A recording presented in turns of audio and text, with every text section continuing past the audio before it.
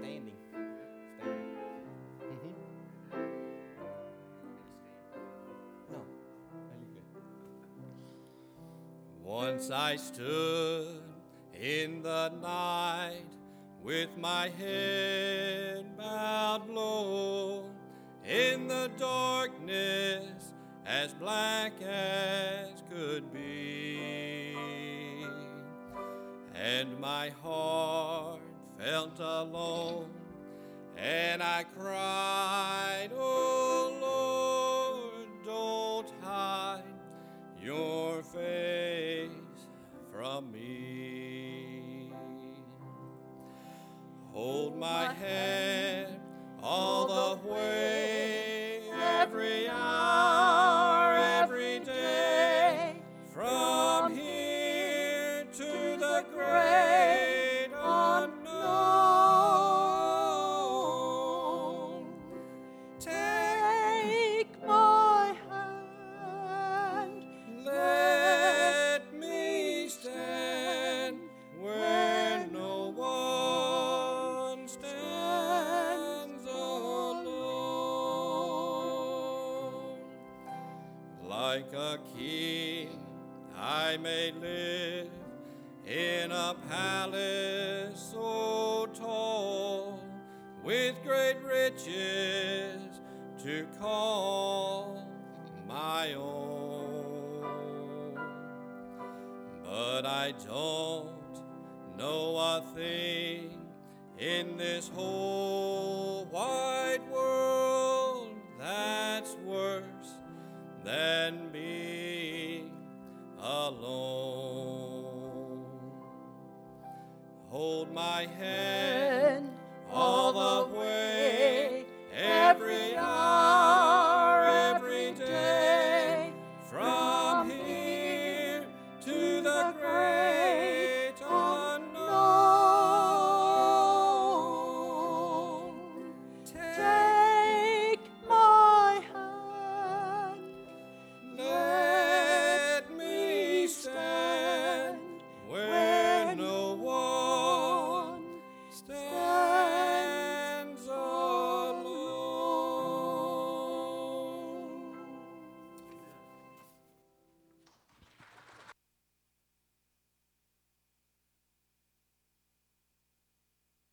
Much, Vance.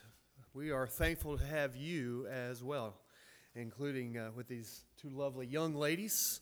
If you have your Bible, open it up to Philippians chapter 1. Philippians chapter 1. And we're going to be looking at this scripture this morning, continue on with this theme, don't give up. This morning it's don't give up. God is still working on you. Amen?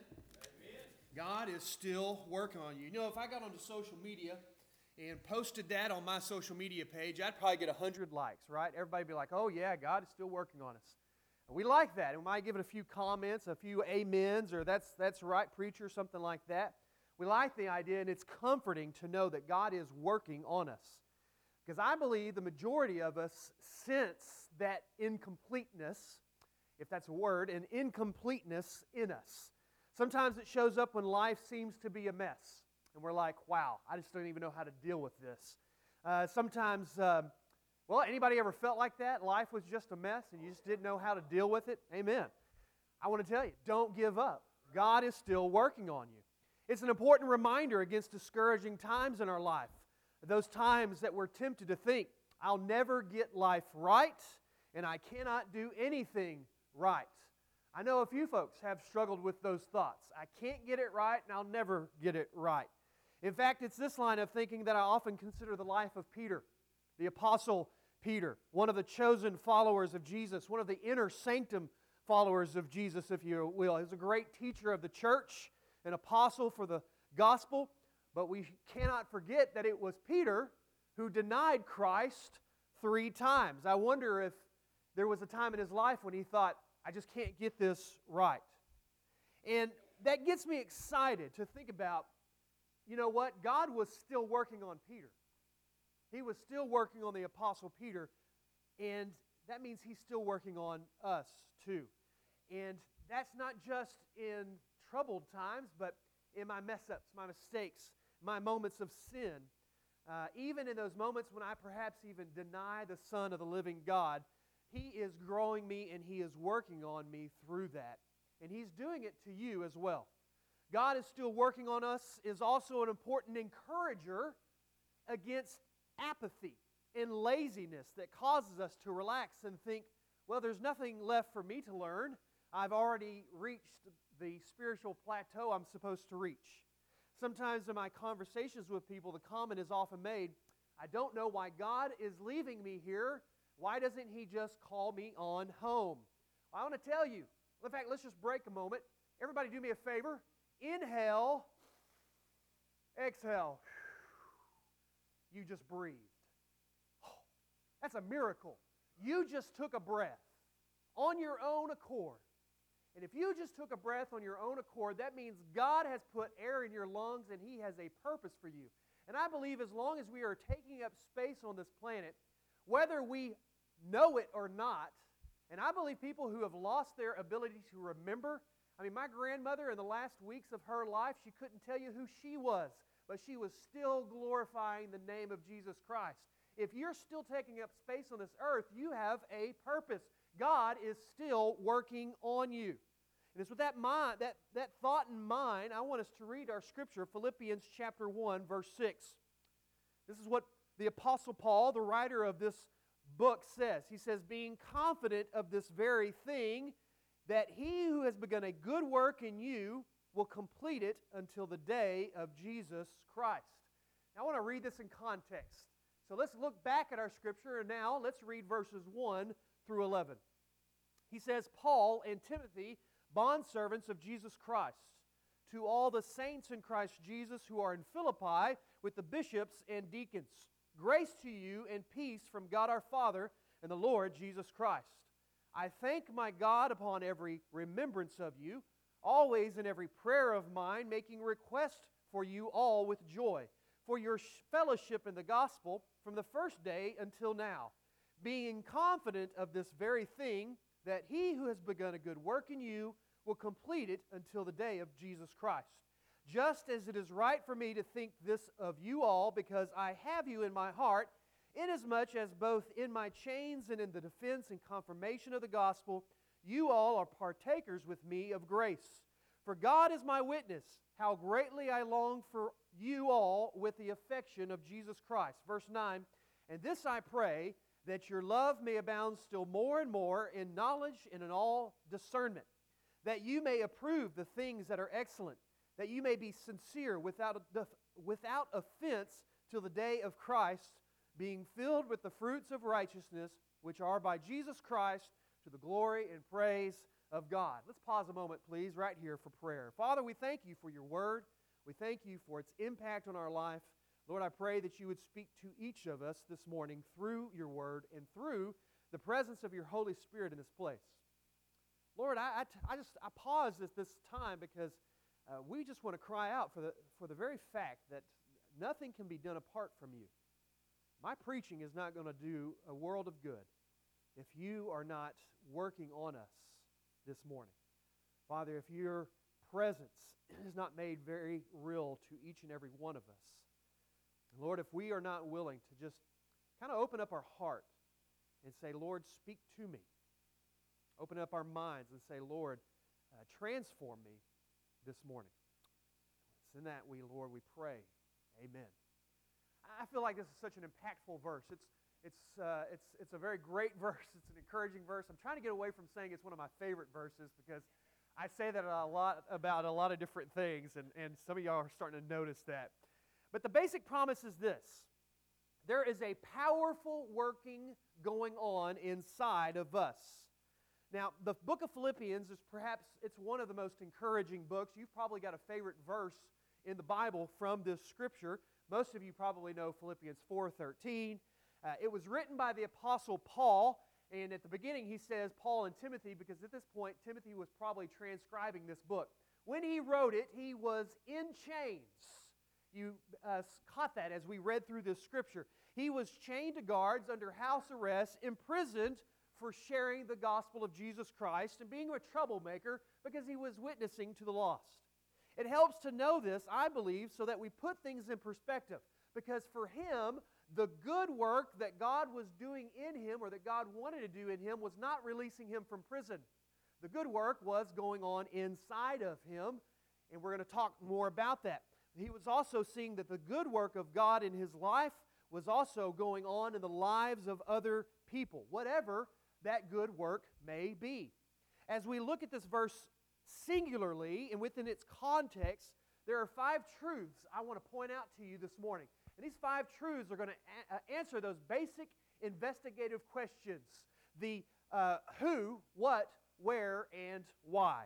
Who, what, where, and why. Well, the very first question, who, is very obviously easy to answer. The who is God. Paul says, He who began a good work in you. And that word He is referring to God. And that's such an important, amazing thing. It is God who is working on you. God who is working on us. The same God who created the entire universe. The same God who spoke dogs and donkeys and lions and trees and the oceans into existence. The great stars that you see from 1 billion miles away. He spoke all of those things into existence. The same God who formed us out of dirt and then breathed life into us.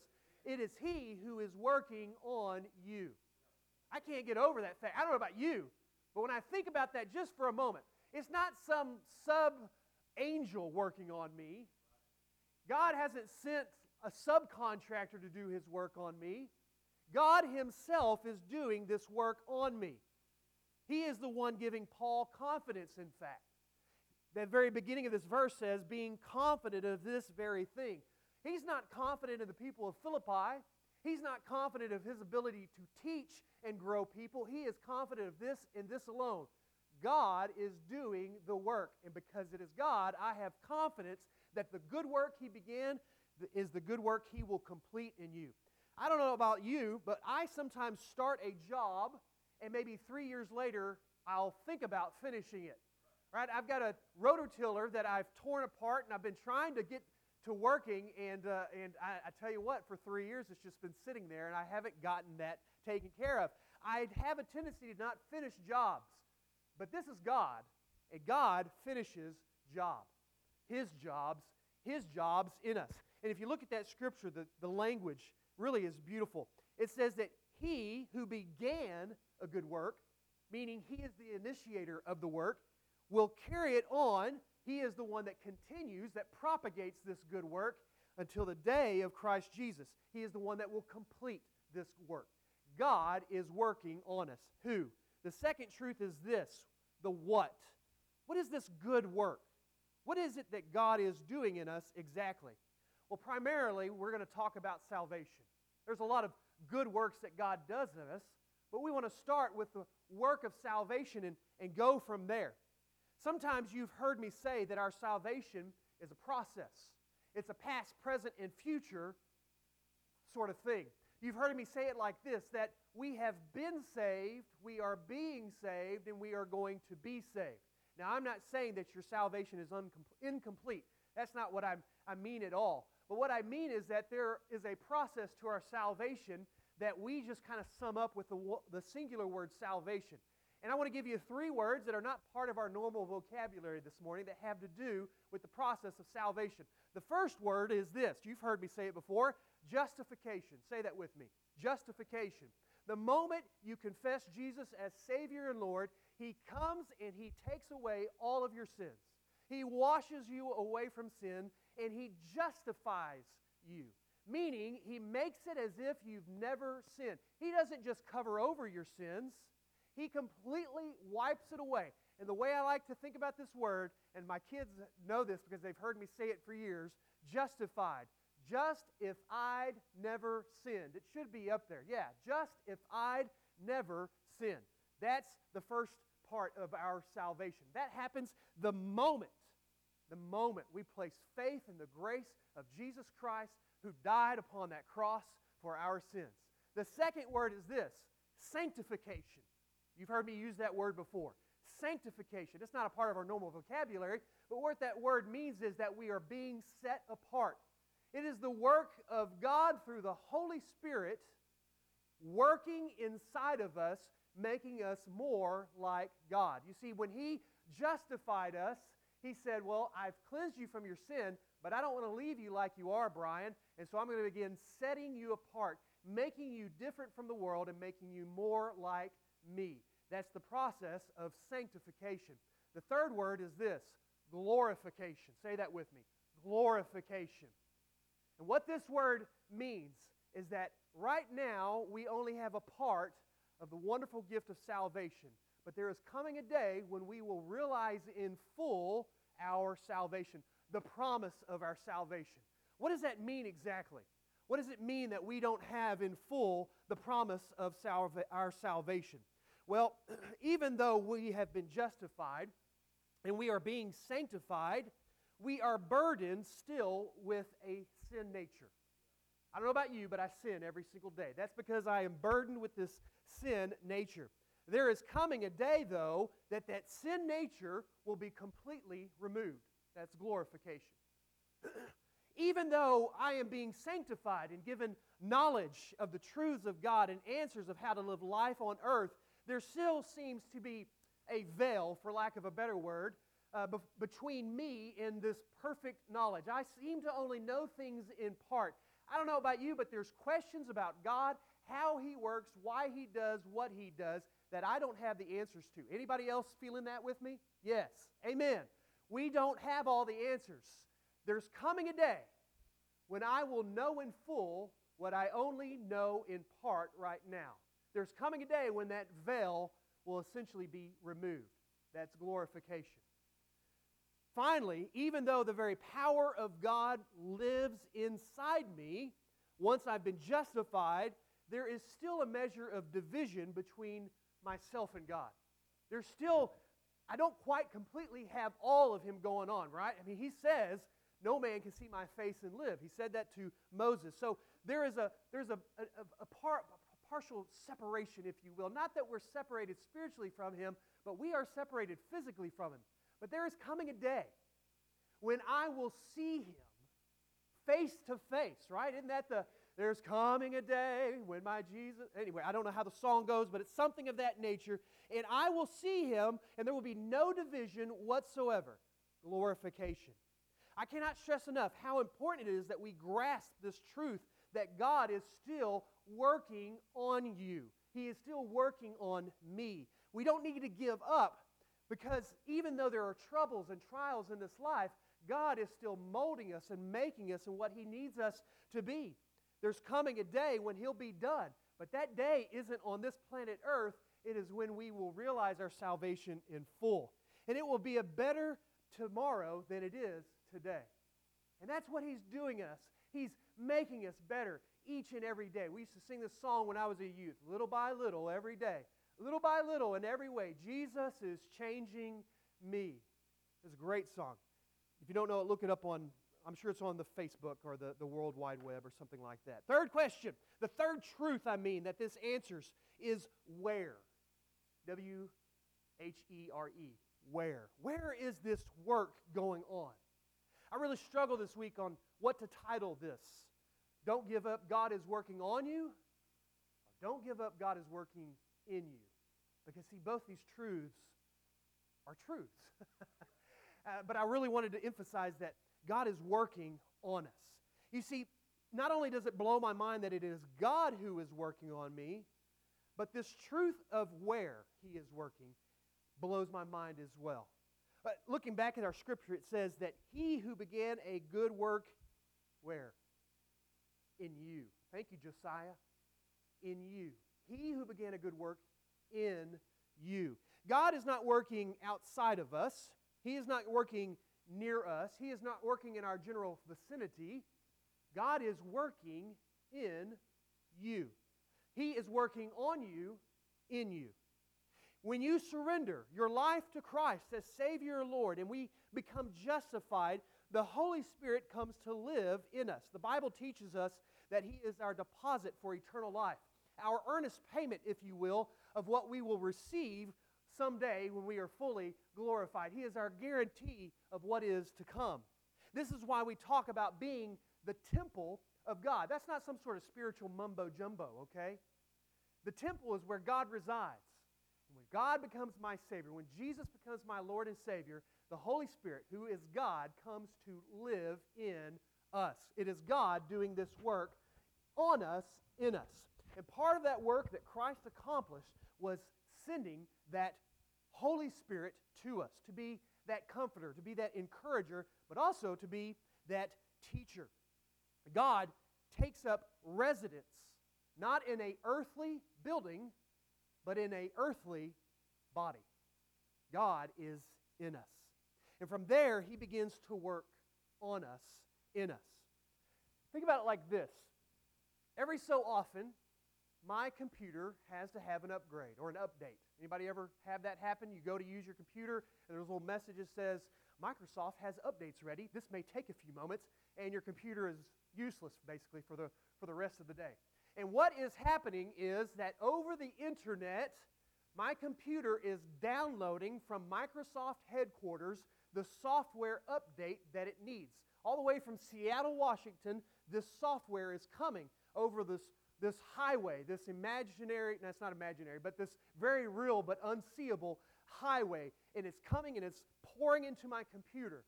And then when it's completely downloaded, it then updates my computer and then it reboots. And that's what's interesting. All right, so they can prepare the update there in Seattle, Washington, and then they send it to my computer. So it's not happening in my computer. My computer is not forming its own update. Okay, it's not working on the inside. If I opened my computer, Bill Gates, the founder of Microsoft, would not be in my computer doing updates for me. That's not how it works. But God, who is the manufacturer of both the hardware and the software, is inside of me, updating me every moment of every day. I don't have to connect to Him through some sort of spiritual Wi-Fi. It doesn't download from heaven and then I get updated, but God is working on me, in me. Hallelujah. Praise God. The very power of God is in you, working on you. I don't know about how more encouraging you need, and more encouragement you need that God is for you. Don't give up. Sometimes I need a reboot though, right? Sometimes I just need the boot. But remember, God is in you, working on you. The fourth truth answers the question of when.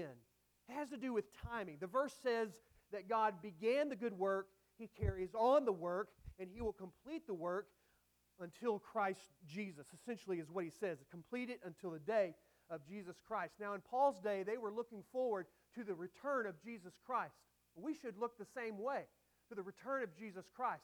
God is going to carry that work until the coming of Jesus Christ, or until the day we come to Jesus Christ. This is all about timing. When? Listen, I can't answer that question except to say this one three-word phrase that I've had in my life as long as I can remember when I've talked about God's timing. In His time. That's it. I don't know. I've known people that were addicted to drugs and alcohol. They got saved, and it was an immediate deliverance. God worked that in them right then and there. But I've known other people who have been saved 20 plus years, and they're still addicted to the same thing. And they're struggling with it. You may say, well, is the power of God really in them? Or if they're not being delivered from them? I think it is because they know what they're doing is wrong, and they really want to stop. They're struggling with it, right? I can't answer the question of when except to say in His time, and to say this: God is never late, God is never early, God is always on time. And God is working on you, in His timing for you. And what happens is we end up looking longingly at how God is working through or on other people, and we start wanting that, right? I got a great friend that I went to college with. Man, he is going all over the place. He's preaching. People are get saved. And it would be real tempting to be jealous of that guy. But instead, I want to just pray for him, and I want to rejoice in how God is working on him, in him, and through him. And we need to do the same thing. God doesn't use us all the same way. Not everybody that God used in these times was the Apostle Paul, right? Not everybody was like Moses, but that doesn't mean they weren't being used by God in some way. the fifth truth answers the question of why. Why is God doing this work in our life? And I would simply say it's for the sake of good as God defines it. There is nothing good outside of God. And so outside of God, we can do nothing good. In John 15, Jesus said this, "If anyone abides in me, he will bear much fruit. Apart from me, you can do nothing." Now, most of us would say, I don't want to do nothing. We might joke around about wanting to sit on the couch and watch TV and eat potato chips all day, but for the most part, I think most of us would want to get out and do something. We want to do something with our lives. We want our lives to matter. I would say the majority of us. And just that desire, that burning fire that is in us is a proof that it has been lit by the Holy Spirit, the consuming fire of God, causing us to want to go and do something for the sake of Jesus. But apart from Him, we can do nothing. The goodest, that's not good English, but the goodest work that can ultimately happen is this: to glorify God. God begins this work in us because He loves us, but even that has the purpose of bringing glory to God. This is not a unique thought. If you look over at chapter 2, verse 13, it says, "For it is God who works in you both to will and to do for His," what? Good pleasure. What God is doing in us, on us, ultimately is for His good pleasure. Meaning He does it to please Himself. He does it for His purposes. Meaning He does it to bring glory to His name. Why does God love the unlovable? Ultimately because it glorifies His name. Why does God save the unsavable? Ultimately because it brings glory to His name. Why does He justify me and make it as if I'd never had sin? Ultimately because it brings glory to His name. God does this because it brings glory to His name. I don't know about you, but I want good to come from my life. And the ultimate good, the goodest good I can do is to bring glory to His name. I know I want that. But what keeps us from doing this? What keeps this good work from doing in our lives? What keeps this from being done in our life? And I want to talk more next week about our personal responsibility when it comes to God growing us, when it comes to doing this work in us, because there is a personal responsibility. It's not all on God, though it is God that initiates, God that does it, God that completes it. But there is a part for us. And I want to just talk real briefly about what keeps this good work from being completed.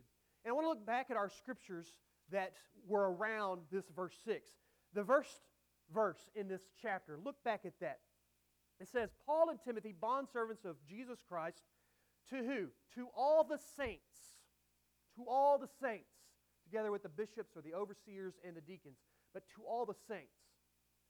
We've talked about this word. A saint is not someone who acts right. A saint is someone who is made right by the blood of Jesus Christ. When Jesus becomes your Lord and Savior, He makes you a saint. It has nothing to do with you being good or being bad. Some people say, well, I'm not a saint. And I want to say, so you've not been saved by the blood of Jesus Christ? Because that's what it means to be a saint. So if you have been saved, whether you like to use that title or not, you are a saint. And so the first thing we need to realize is who Paul is talking to. These are redeemed, born-again believers in Jesus Christ. The thing that keeps God from being able to complete the good work in us is that we're not saved, that we are not born again, that we are not believers in Jesus Christ. And that is the overbearing or the overlying and very important message of this sermon this morning. Are you born again? Has there been a time when you surrendered to Jesus Christ as Lord and Savior? If Jesus is your Savior, God is working on you, in you, and Jesus is not your Savior, God is not working on you, He is not working in you. He may be working around you, trying to convince you, calling you, giving you the effectual calling to come to Jesus Christ and surrender to Him as Lord and Savior. And let me just make that bold and broad claim this morning. If that's you, don't wait. Let this be the morning that you surrender your life to Jesus Christ as Lord and Savior. You may be saying, well, how do I know? You know, I've said some prayers, I've done some things. Let me ask you, is there a change going on in your life?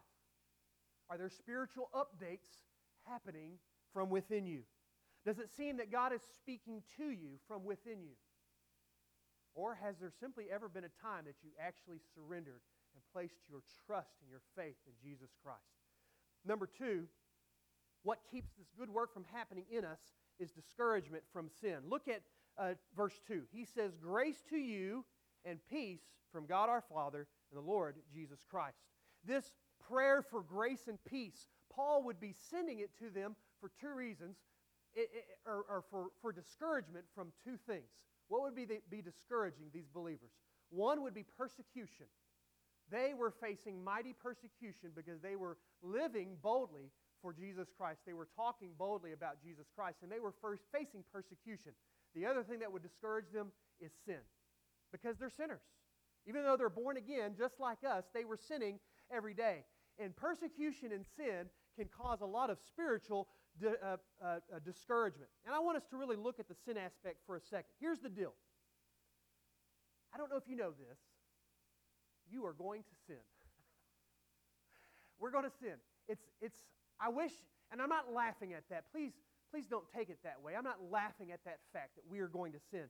But we need to come to grips, to come to terms with this. It's going to happen.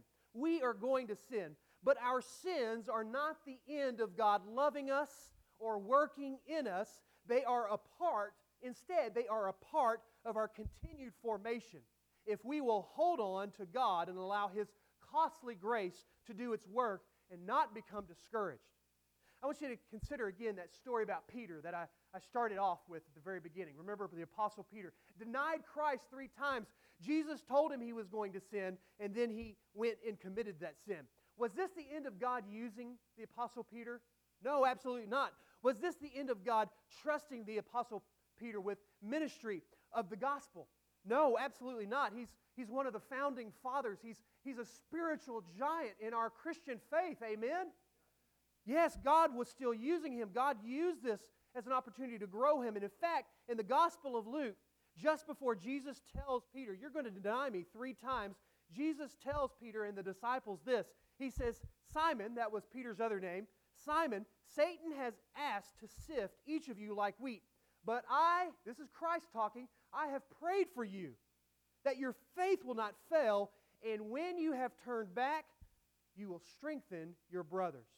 You know how I read this? Jesus essentially says, Peter, you're going to sin. I know you're going to sin. I'm telling you, you are going to sin. But I'm praying for you.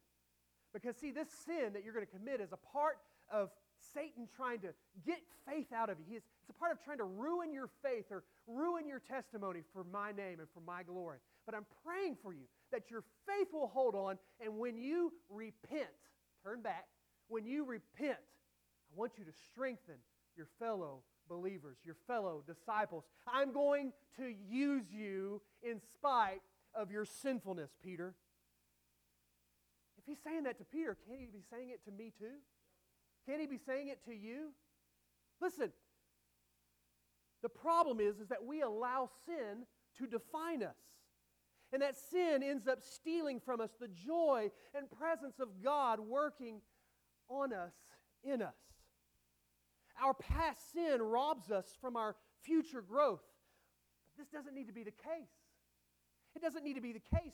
Our past sins do not define our present reality or our future opportunity. God does.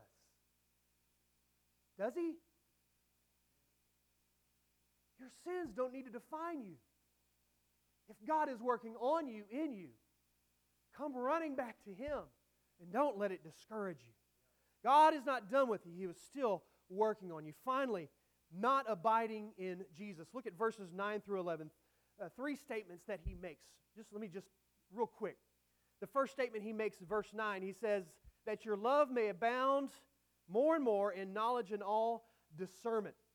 This is not gaining knowledge but for the sake of having knowledge and wisdom, but it's knowledge and insight that causes love to grow. Love for others. When we allow God to grow our knowledge and our insight, we are able to love those that we would not able to love ordinarily.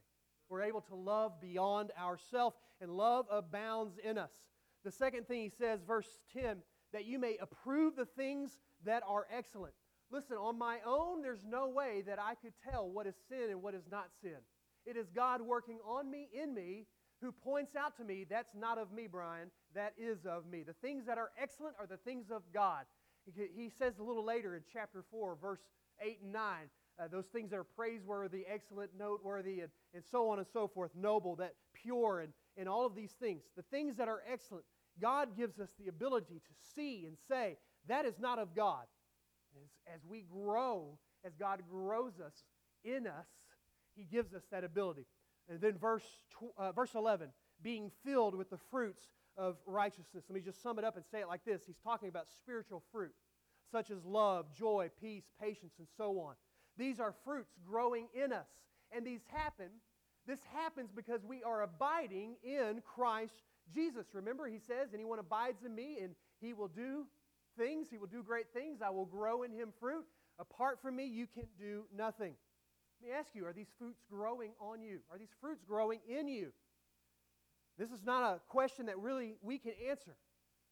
It's really a question perhaps you should turn to a loved one, a trusted loved one, and ask them to tell you the truth in love and say to them, listen, I'm still growing, God's still working on me, so be gentle. But what spiritual fruits am I missing? And start abiding in Christ. But see, when we don't abide in Christ, man, that stops the work of God in us. We just settle. We just settle for where we are and what we are. These happen. This happens through God growing them in us. God growing us through being in us. And let me tell you, there's only one way to abide in Jesus Christ. And it's to spend time in prayer, and it's to spend time studying God's Word. There's a personal cost to doing that, but it is a cost well worth it. We must abide in Him personally. Listen, I know I've given you a lot to think about this morning, but I want to ask you this question. What is it that is keeping God from growing you?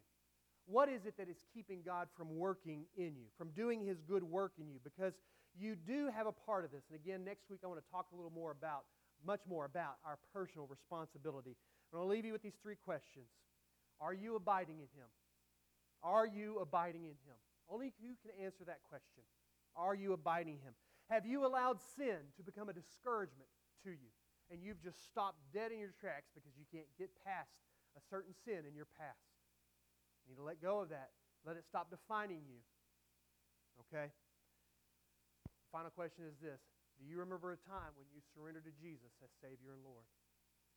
Whatever your answer to those questions are, I pray that you would spend time talking to God and let Him be real with you and you be real with Him. And let the Holy Spirit move in your heart this morning. Would you bow with me in a word of prayer? Father, we thank You for this day. We thank You for the Scripture, and we thank You for Your Word in our lives. Father, I pray that You would use it to grow us and to change us. Lord, if there's any here this morning struggling with these questions, Father, I pray that we could be a help to them. They would know that these deacons and myself and my wife, we're always available to answer questions. They just want to pray. Father, I pray You would just move in us and let us not be hindered from making the decisions that we need to make this morning. And it's in Your name I pray this, Lord Jesus. Amen.